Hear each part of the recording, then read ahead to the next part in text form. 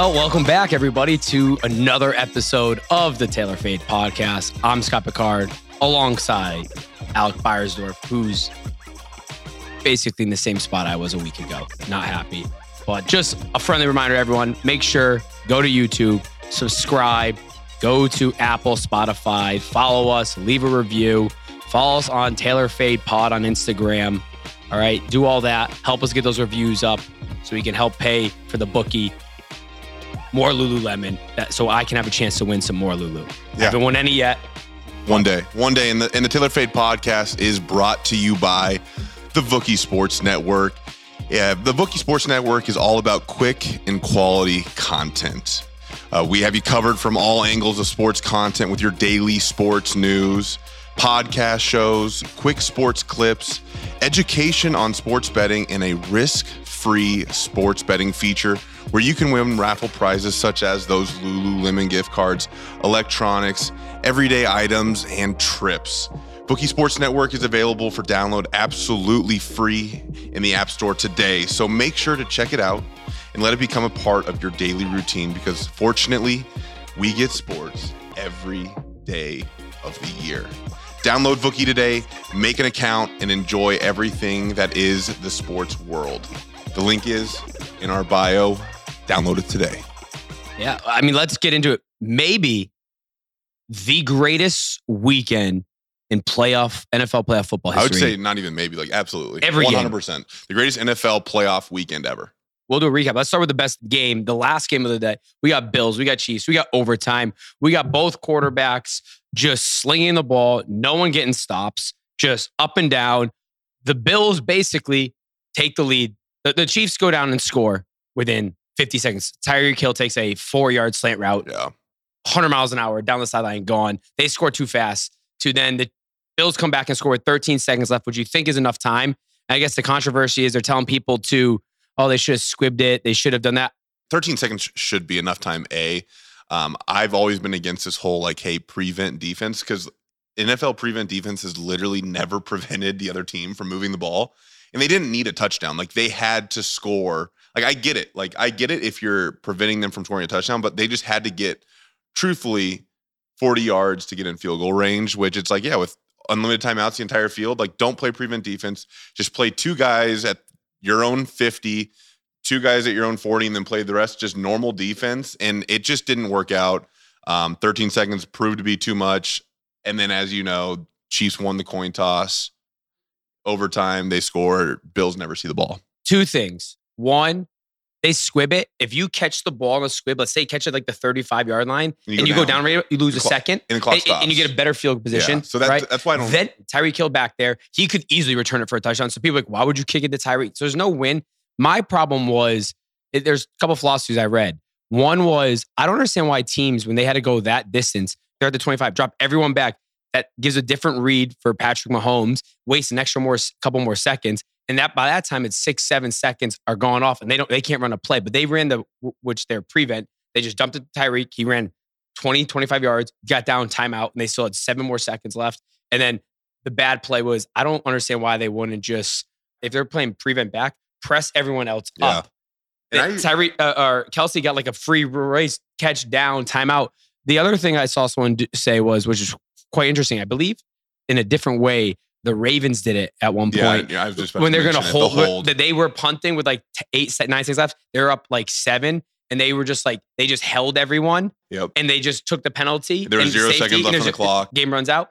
They could easily just take Tyreek, everyone else at the line. They press everyone else back and just grab hold them down. It's a 5-yard penalty, and then even at best case scenario, Mahomes runs, and then at that point, there's probably 5 seconds left where they can't. You do a Hail Mary. Yeah, they have to do a Hail Mary. No, I completely agree there. I think, obviously the hold thing's not something you practice. It's not something you talk about, because all it does take really is one person to absolutely blow it. And you're oh, there goes Tyreek Hill. I mean, obviously, I think you have 4 guys up, 3 guys over top. Those 4 guys are just holding them. You don't even have to tackle them. And obviously, it's a whole lot harder to do that holding thing, because the story you were mentioning was on offense, where they were, it was a punt block, essentially. They just tackled everybody, and then Justin Tucker ran around.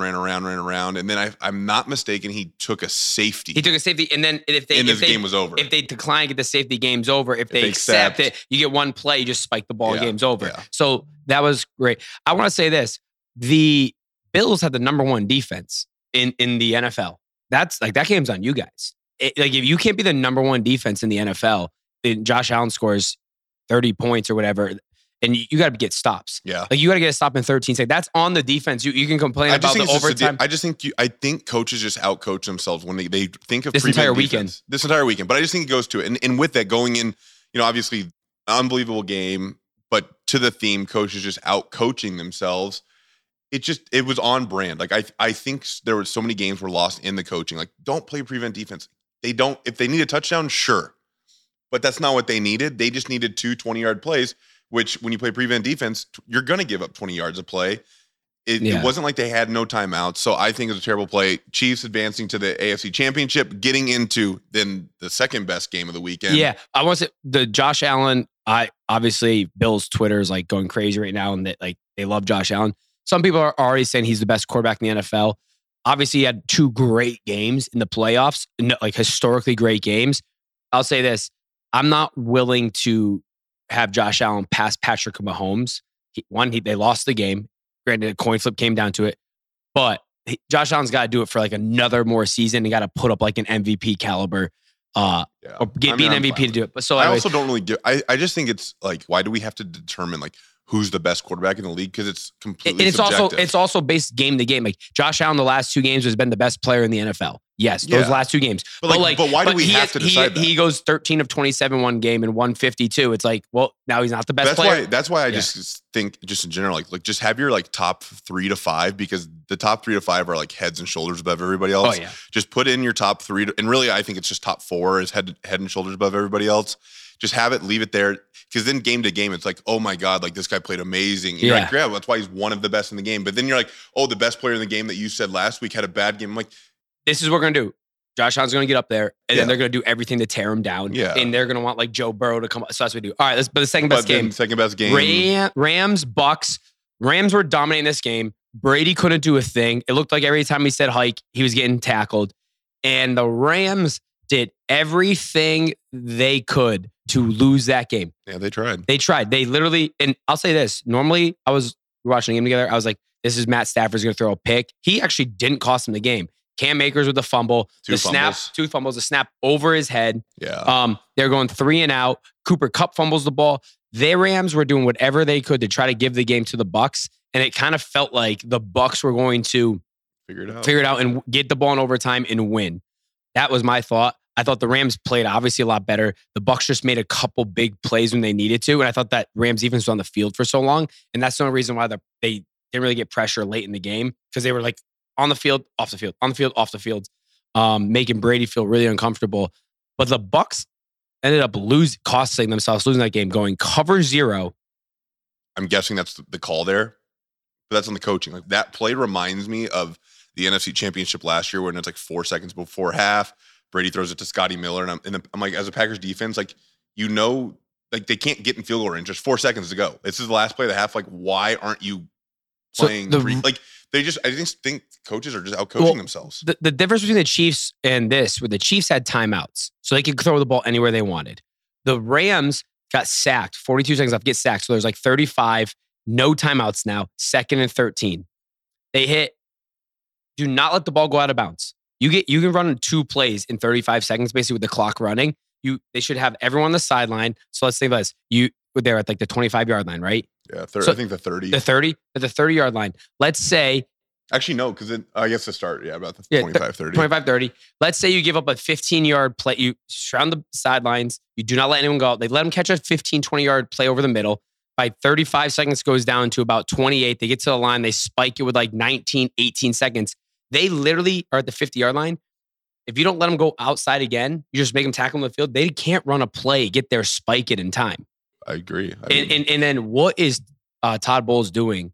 Going cover 0 and having your safety. Why your worst defensive unit is the defensive backs on this team, and you're having your safety cover Cooper Kupp, the best wide receiver. Which I just don't get how you just don't just completely double him in that situation. But nevertheless, I do think the Rams deserve to win. I mean, they were the more dominant team. Obviously, there was almost some Tom Brady heroics. We mentioned it when we were watching it together. At the time, it was like 27-3, and I'm like, if this is how this game finishes, I don't think Tom Brady can retire. And I did say if he somehow makes a comeback, he can, I think, at least walk. Now there's the whole conversation of retirement. I think he can at least be like, I did everything I did. I didn't have a sour taste in fans' mouths. But with that said, going to Saturday's games, both exciting. Tennessee, Bengals, back and forth. Tennessee, Ryan Tannehill absolutely lost them the game, blew it. Then they have the ball. Not only that, the play calling, offensive coordinator should be fired from the Titans. 100%. You run the ball 4 times for 70 yards, and then you go shotgun, you throw a swing pass that gets picked up. Like, you did not deserve to win that game. Yeah. No chance. They lost the ball by not running the ball every single play. And by the first play of the game, they throw a pass. Run the ball. Yeah. And stop getting cute. Run the ball. But then I'm even questioning at the end. The 3rd and 1? No, the end, like, they got the ball with I don't know how much time left originally, but they had 1 timeout left, and then they're like, let's just run the ball now. I'm like, now you want to run the ball? Yeah. Like, now's the time to pass. And then if you're Ryan Tannehill, you got to realize, like, hey, it's okay to go to overtime. Like, don't force a pass here, because the Bengals, I don't believe, had any timeouts left. No, they didn't have any timeouts left. So, like, you're like, okay, you punt the ball. Bengals will have the ball on their own 20 with probably 20 seconds to go at best. I just think Ryan Tannehill cost him the game.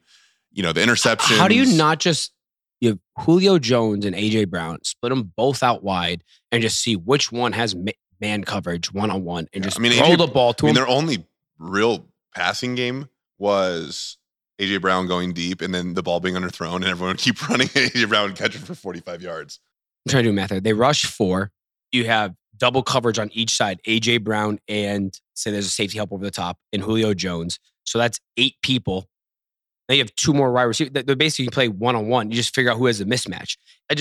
Coaches just out-coach themselves like that. And then going into the Saturday night game, which we're just probably not going to talk a lot about, just because, the Packers kind of just... We should get into it. But this is the thing, and I'm not... And people are like, oh, Alex, you got to be so mad. I'm like, I'm really not, because as an NFL team, they lost like how I would expect a college team to lose. Like, you very rarely see NFL teams lose because of like so many special teams miscues. Like, usually that is not like a team's demise. But I'm like, you know what? Like, you think you're the best team in the NFL. Like, you can't expect to win a Super Bowl. Like, literally, they had 4 special teams mistakes. First one, blocked field goal.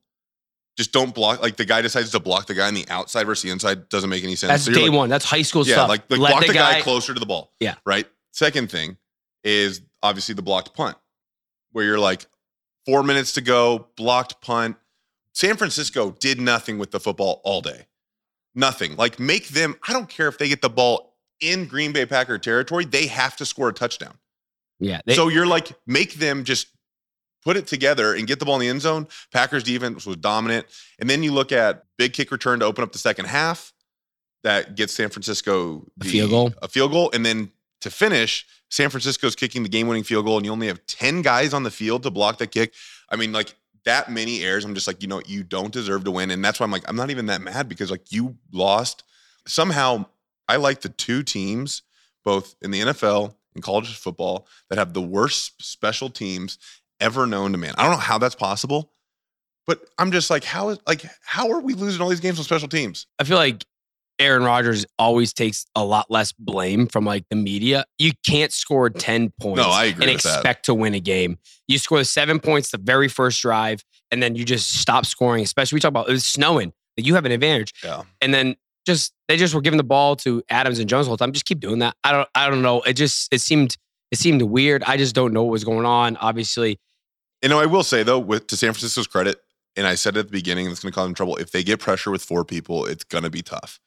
Which they did, and they got to Rodgers, and the Packers offense obviously didn't do much. And it's not just because Aaron Rodgers didn't play good. Like, San Francisco's defense did play very good. They got pressure with 4 guys. If you're getting pressure with 4 guys quickly, and you have 7 in coverage, there's not going to be many open guys. I mean, there was a lot of just like, hey, Devontae's down there somewhere, and it worked out for him. But with that said, let's get into the NFC Championship game. NFC Championship, we have the trilogy of this year. San Francisco 49ers at the Los Angeles Rams, Rams -3. The Niners have won six straight games against the Rams.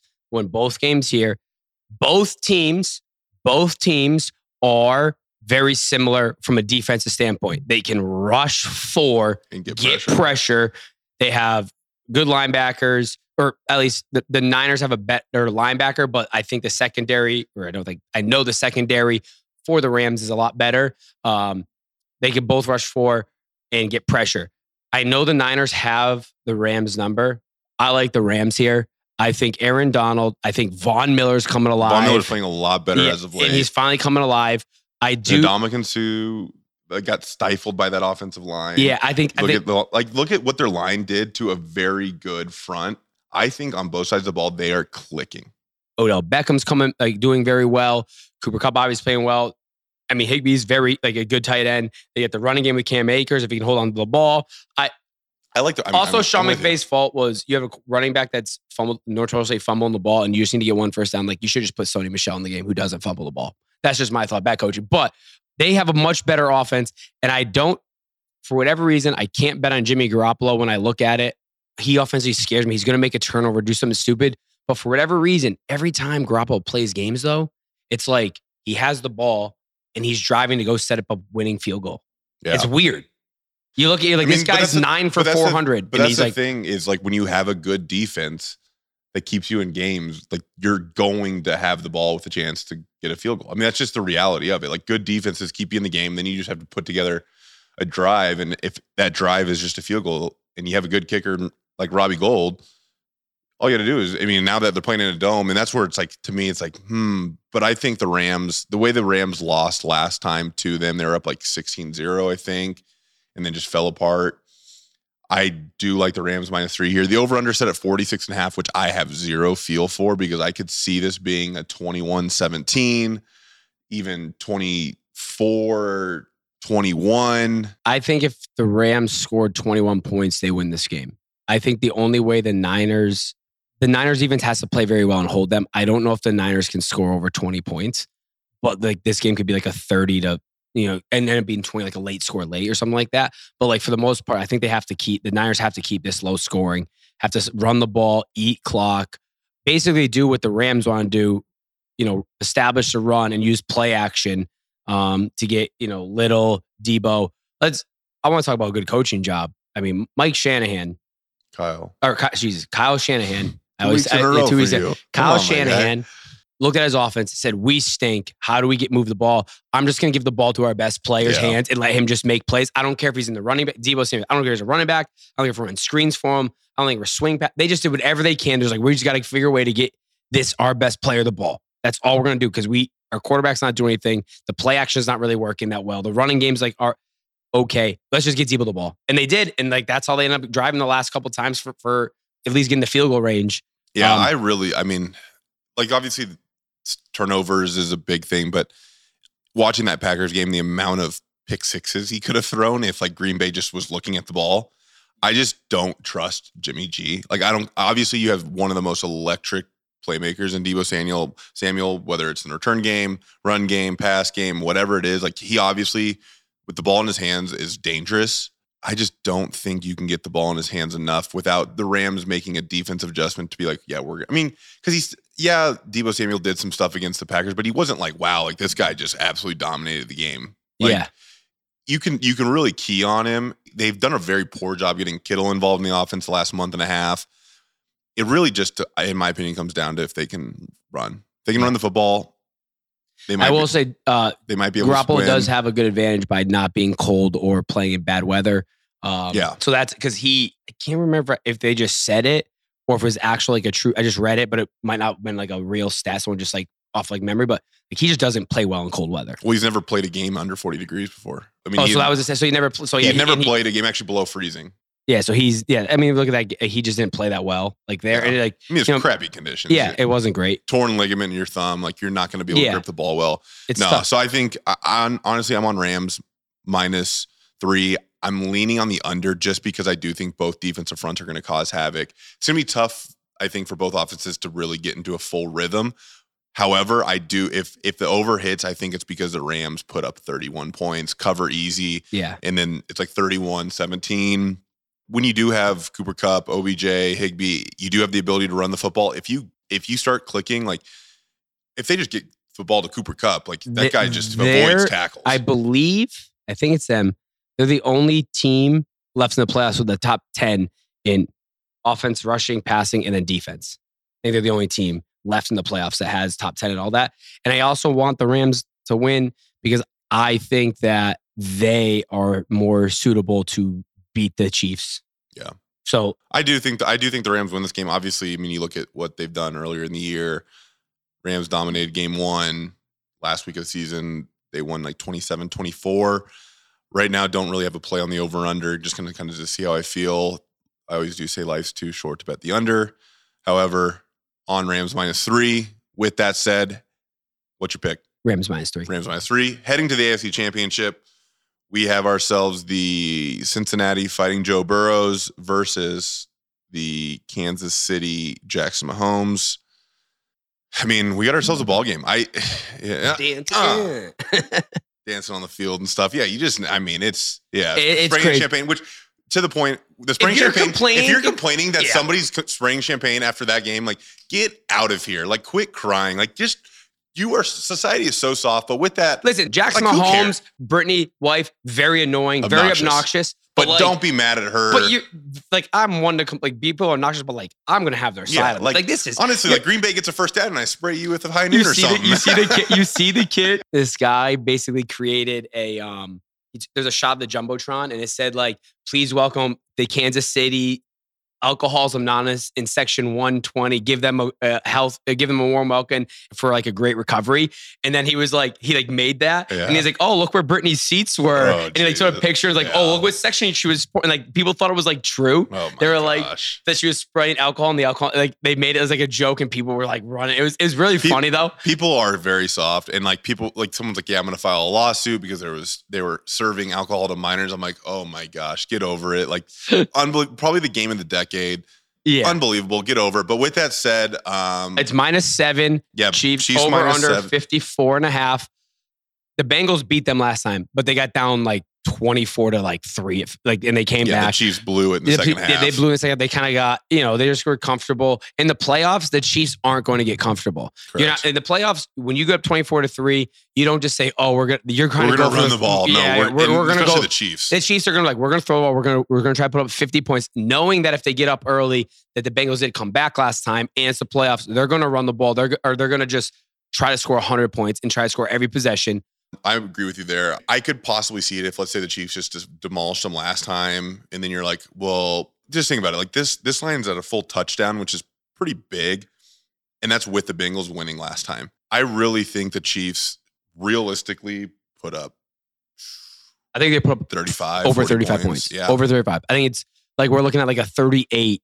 Like 41 type, like. Yeah. And then with that said, the over-under, it was a stat that I brought out last week. I don't know if I mentioned it on air, but I was talking to Chaz about it. In the playoffs, when the over-under has been over, I think it was 53.5. Now it hit this last weekend with the Bills-Chiefs. Now the last 10 games, the over is 9-1. 9-1. If it's over 53.5. Yeah. And again, I think if Matthews is healthy, on defense, Tyrann Mathieu. Yeah, Tyrann Mathieu. I think. I mean, if he's not, then pound the over. Also, I'm going to take. Player props aren't on the Vookie app, but like if you have a book where you can do player props, I would just take the over for every defensive lineman the Chiefs have for sacks. It'll be a half a sack. The Bengals gave up 9. Yeah, I'm taking that. If the Bengals play the Rams in the Super Bowl, I'm going to take over under 47 sacks. 47 sacks. Von Miller, Aaron Donald combined 10 plus sacks. That's how bad. Yeah. Yeah. With that said, though, I do really think, like focusing on this game, I do think the Chiefs just absolutely murder them. I do think the Bills Chiefs was the true AFC Championship. Whoever won that game, I thought was going to advance to the Super Bowl. I got a play for you. And at one touchdown, I love the Chiefs. If you think that the Chiefs are going to score 35 to 40 points, all right? Which I do. Okay.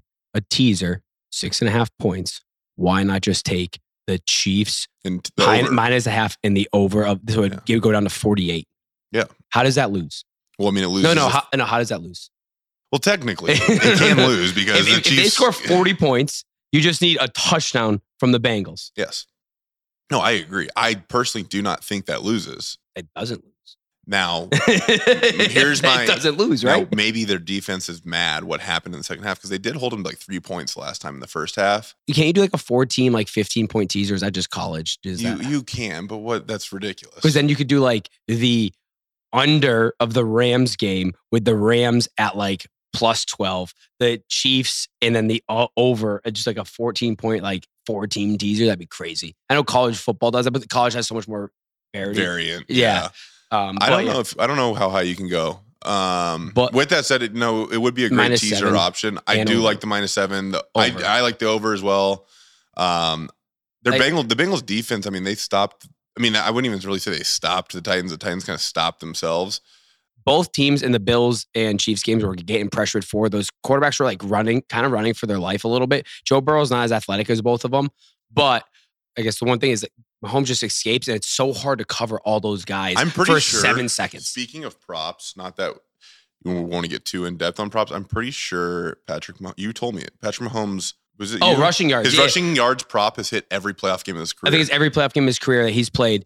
It's always like 25. And the issue is that obviously teams are better. They get more pressure, but they don't blitz as much, and they try to get pressured for, and then guys are covered, and he scrambles. He got it on the very first carry he had. Yeah, and they also just run. He runs way more because every snap is so important. Yeah, that's what he's talking about. So Josh Allen and him both went over their rushing totals. I would probably look at if it's under 30. Actually, like speaking of, and I know we're now backtracking to last week, I love the offense the Bills have with Josh Allen because they're like, hey, we're just doing a jet sweep with our quarterback. Yeah. Like, I think that is so awesome. And it's not they run it to the opposite side. Like, you're like the running back's this way. And it's funny because the running back actually really doesn't block anybody. He just kind of like acts like he's doing something. And then he just like runs into a dude, falls forward by 5 yards. I think it's amazing. Like, for an NFL quarterback, obviously Josh Allen is an animal. But for an NFL quarterback, for them to be like, yeah, let's just continue to do this. Like, he takes a beating every game because he's just doing designed quarterback runs. Yep.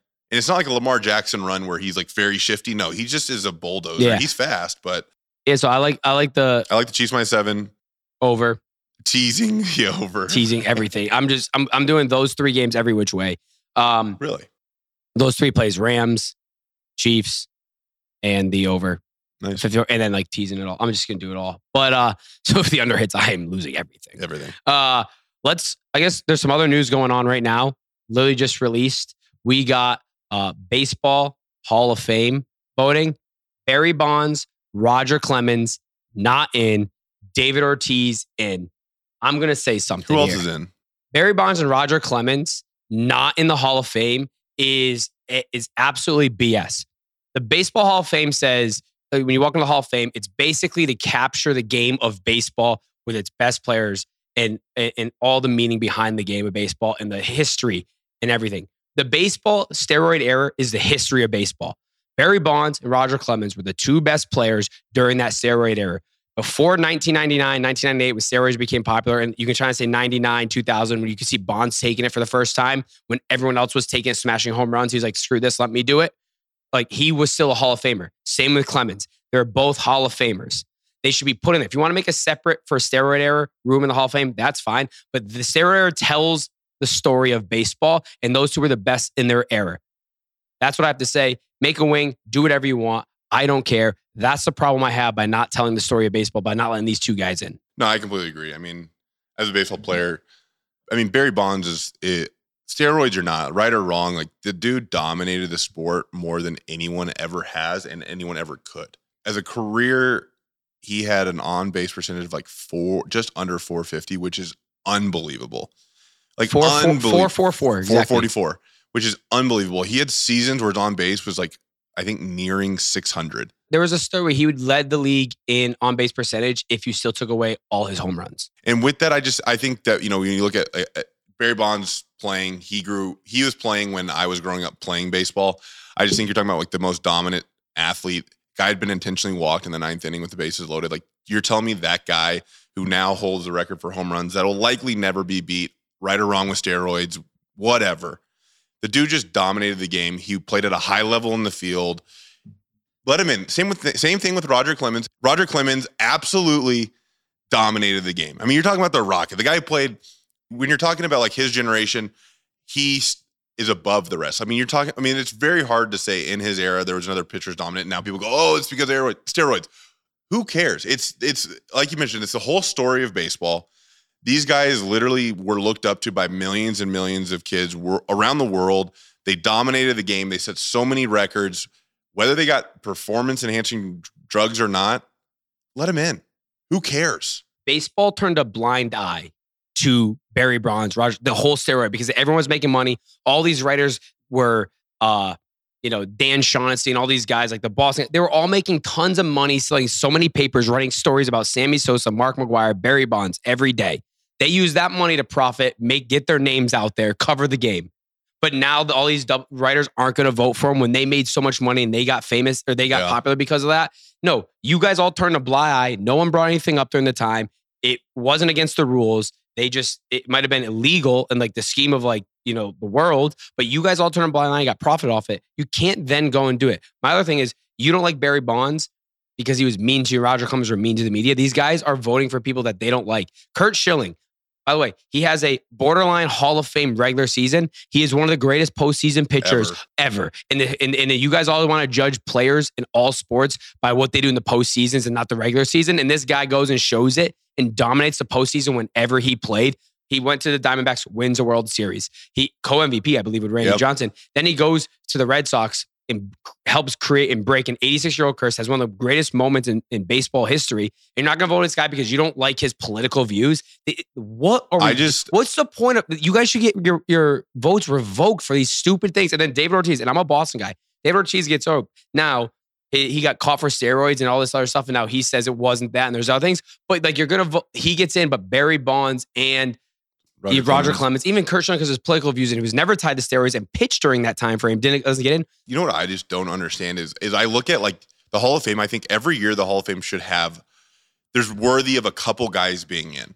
And everyone's like, okay, what do we describe as Hall of Fame? Hall of Fame players are the best ever. When you're talking about the great of the greats, for one, David Ortiz was the only person that made it this year. A guy, and I grew up a Braves fan wearing a Braves shirt right now, actually, is Andrew Jones. Has got 44%, and people are like, he doesn't deserve to be in the Hall of Fame. Andrew Jones is arguably the best outfielder of all time. He's in the conversation. I just don't get what is their classification here now? Does this guy have to literally have angel wings?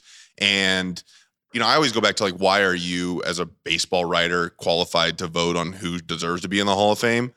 I mean, you look at the list of players, there's a lot of players on there that are getting votes that I don't believe deserve to get votes. But then there's guys that's if you're arguably one of the greatest outfielders of all time, you hit over 400 home runs, you're telling me that's not worthy of being in the Hall of Fame? I don't know. Obviously, it's all subjective. He batted 254, but he did have 434 home runs. How many Gold Gloves? He had a ton of Gold Gloves. He's a 5-time All-Star. 5-time All-Star, right? Probably had a Gold Glove every year he played. Yeah. And so obviously there's that. Another person that should be in the Hall of Fame is Fred McGriff. Yeah. Nothing bad about the guy. He never looked like he was jacked. He had 493 home runs, and you're not going to put this guy in the Hall of Fame.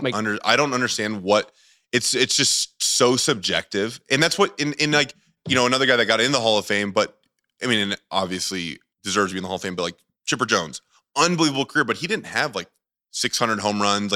He was an all-star almost every year, but there's so many guys that are in that you're oh, we're picking and choosing, but it's how is it a popularity contest? Is it David Ortiz is well liked? He's in the media even.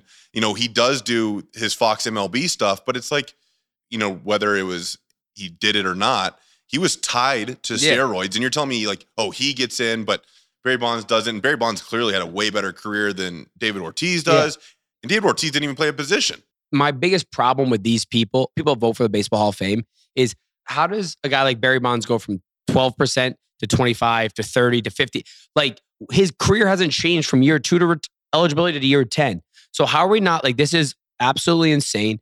I think the Baseball Hall of Fame should be of the elite and tell the story of baseball. And if that person was elite during the steroid era, and if you took steroids, and I'm sorry, that stinks. You locked out. If you took steroids, maybe you'd be a Hall of Famer. You chose not to, but everyone was doing it. Whatever.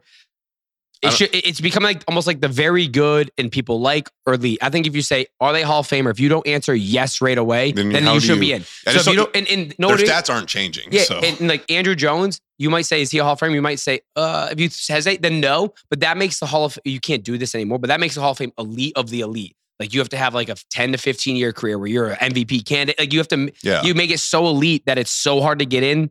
That's the difference. Like if you were to go like football, you'd be like Tom Brady, yes. Aaron Rodgers, like those people are different, yes. But if you're like, oh, Phillip Rivers, you're like, well, then he's not in. That's simple. Someone like that, like that's what you should be doing for baseball. But it's all these old writers that, because Barry Bonds slighted them one time, it was mean to the media. They don't like him because he lied. It's like I don't agree with how it works. I don't agree. You're on the ballot for like 10 years or whatever it is. It's like, oh, now you're off, and it's like, what? Like just you have to put like the Sammy Sosa's, Rafael Palmeiros in now, all of that stuff. But like Sammy's thing was like he was a terrible baseball player until he till 1998 when he got steroids. It was like, oh, like now he's good for like 5 years. Barry Bonds was an all-star prior to he would have been a 500 guy without steroids. Yeah, absolutely. So, but with that, last thing, I guess the last thing we talk about is I guess the MLB lockouts are having talks right now. Yeah, they are having talks yesterday and today. They're going back and forth on some stuff. Still not agreeing, but they're having good conversations. I fully expect them to reach a deal here in the next, I don't know, pitchers catchers report in about 3 weeks. It might I'd say about 2.5 weeks. Delay the start a little bit.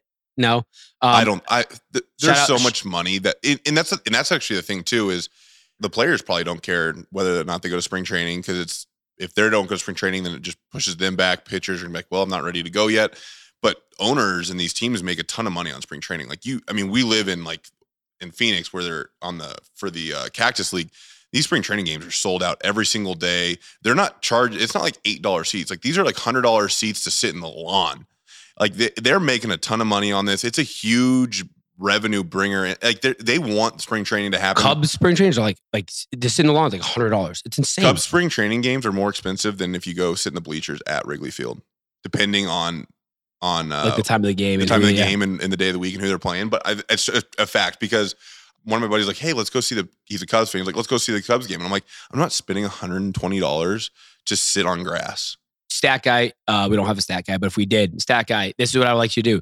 Do you think buying a ticket to every Cubs spring training game is more or less expensive than season tickets to the Diamondbacks? I bet you it's pretty close.